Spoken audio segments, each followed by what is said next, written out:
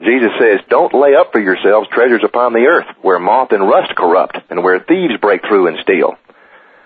But instead lay up for yourselves treasures in heaven, where neither moth nor rust can corrupt, and where thieves do not break through and steal. For where your treasure is, there will your heart be also. How do we lay up for ourselves treasures in heaven? How does that work? Because I always heard that you can't take it with you, right? That's what I always heard. But Jesus is saying right here, that's not completely true. There are treasures that you can actually send on up ahead of you. And it's interesting that Jesus would use the phrase, lay up for ourselves treasures, as though it's literally something that's piling up, something that we would consider a treasure, and it's not for anybody else. This isn't some kind of metaphor where technically it just means God will be pleased and you'll get good marks on a report card that hangs on God's bulletin board at the head of the class. No, that's not what he said. He's talking about literally laying up treasures. And these treasures aren't for anybody else. They're not even for God. They're for you. It says laying up for ourselves treasures. How does that work? How do we lay up for ourselves treasures in heaven? Well, let's look at it another way. How do we lay up for ourselves treasures upon the earth? How does that work? First of all, it takes time. Whether we're talking about a DVD library, the perfect house, the perfect backyard, video game collection, MP3 collection, closet full of clothes, whatever it is, it takes time. You buy each little piece of treasure, one piece at a time. You buy a couple of CDs after a paycheck. No big deal. But after a decade or so, you've got yourself a pretty nice CD collection. And I think all of us have that internal drive to build an earth-based sanctuary of everything we want. It takes decades to build, but we do it just one little piece of treasure at a time, enjoying each piece as we get it and adding it to the treasure chest of our sanctuary.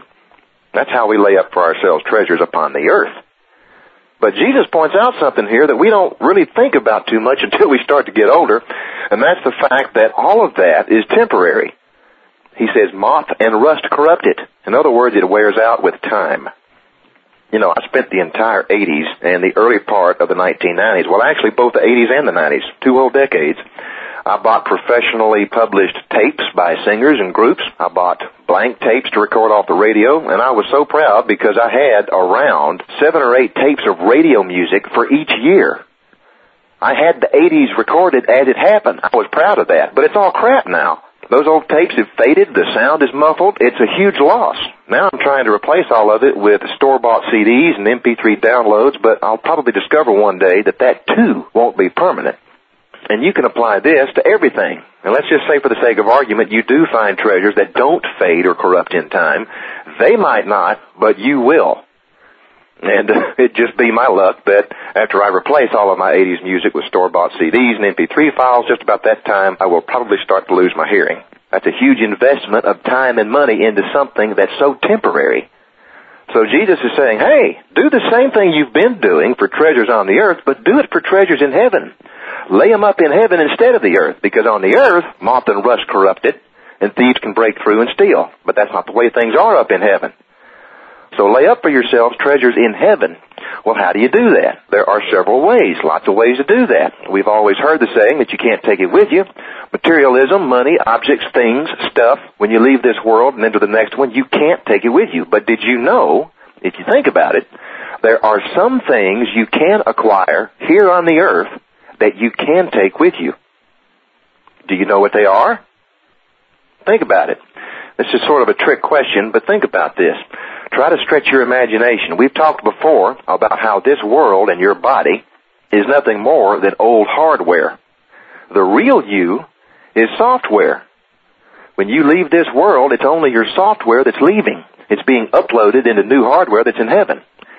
The scientists tell us that everything we've ever seen, heard, or experienced from the moment we were born to the present day is perfectly recorded onto the hard drive of your brain.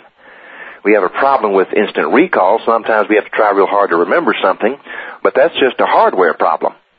We're going to get new hardware. The brain we have now isn't built to utilize instant recall, but everything we've ever seen, heard, or experienced from the moment we were born to the present day is perfectly recorded onto the hard drive of our brain. That's software. It's a part of who we are. It's all in there. And all of that, minus the sin virus, will be uploaded into heaven with you.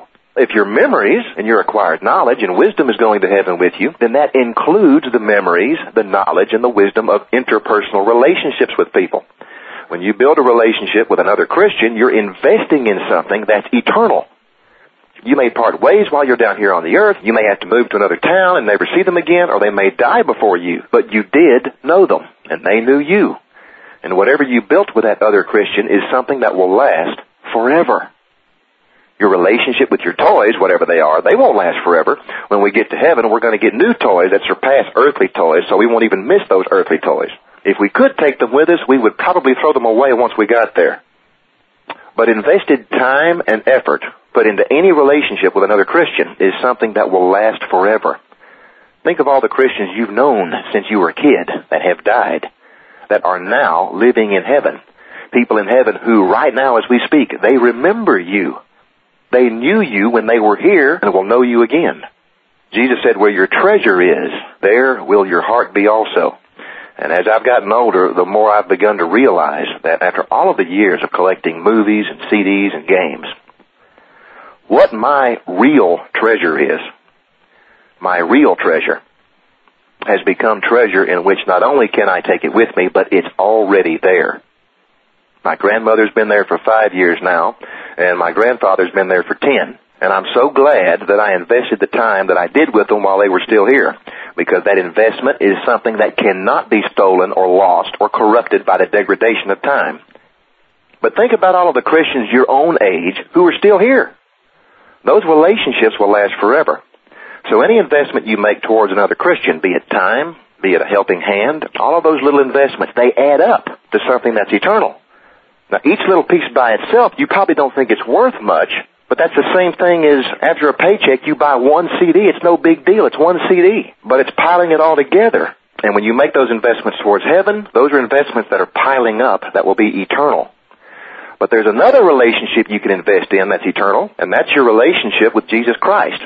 When we first get to see Him with our own eyes, we're going to be surrounded by the fulfillment of dreams that never came true on the planet Earth. Our physical bodies are going to be brand new and perfect without flaws.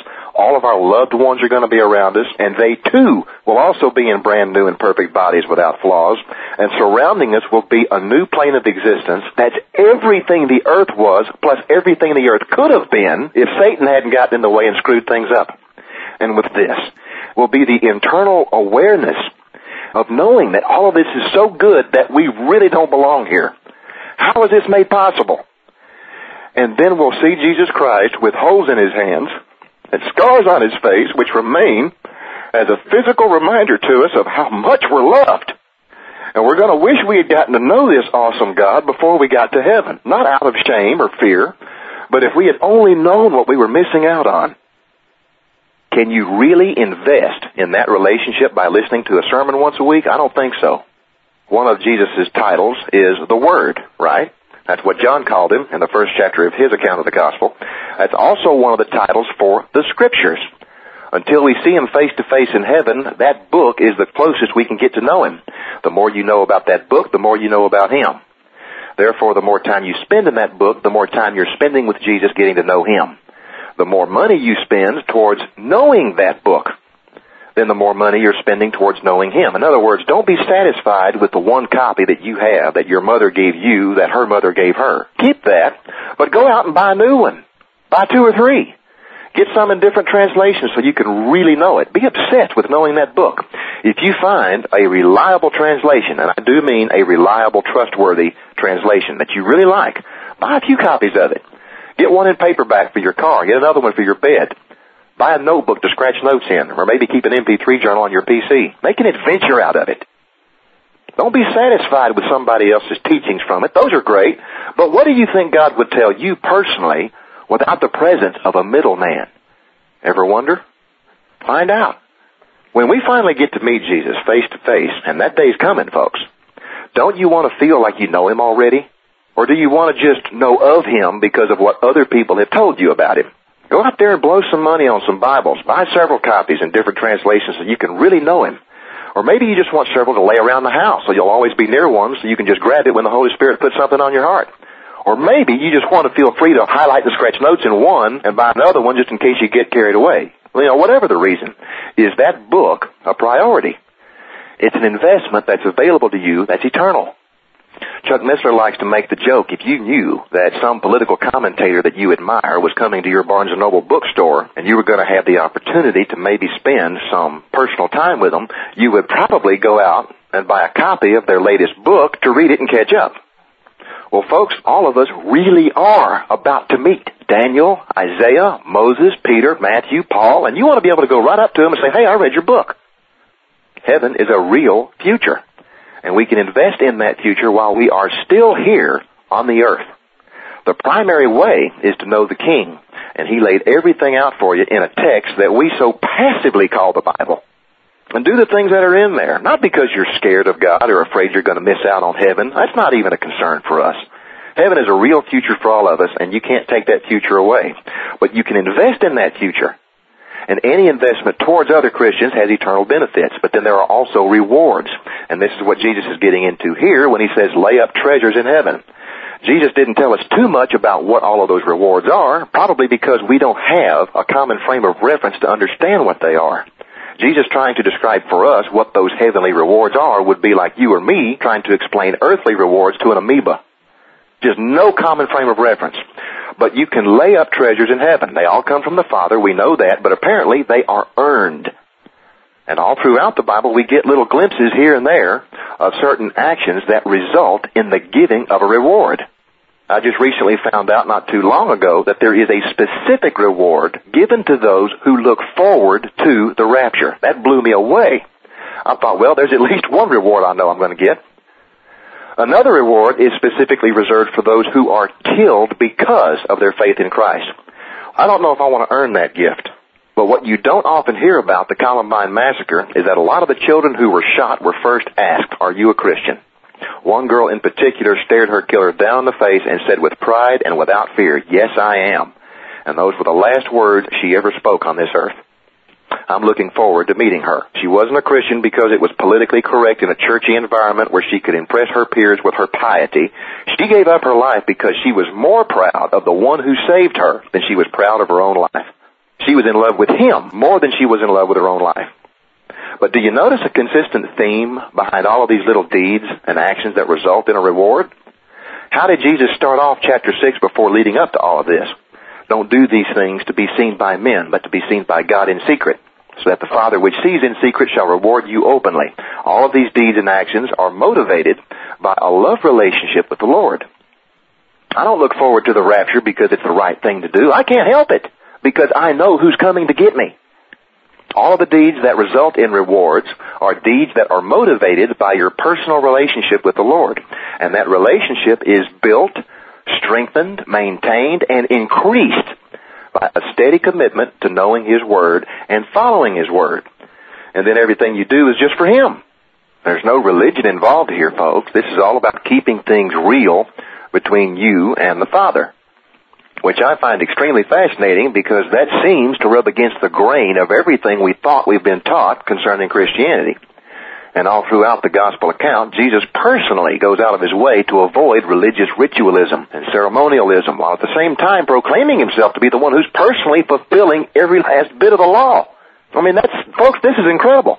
Every jot and tittle, He says. He's personally taking full responsibility for fulfilling the letter of the law, while at the same time going out of His way to detour ritualism and ceremonialism. He told the woman at the well, a time is coming when you will neither merely worship the Father in Jerusalem, nor merely worship the Father in this mountain. God is a spirit being, and He desires to be worshipped in spirit. That was the biggest debate back then, folks. Can you really worship the Father without going to Jerusalem? Today, the debate would be, can you really worship the Lord without going to a building with a steeple on it? Jesus would say you can, but location doesn't matter. God is a spirit being. He desires to be worshipped in spirit.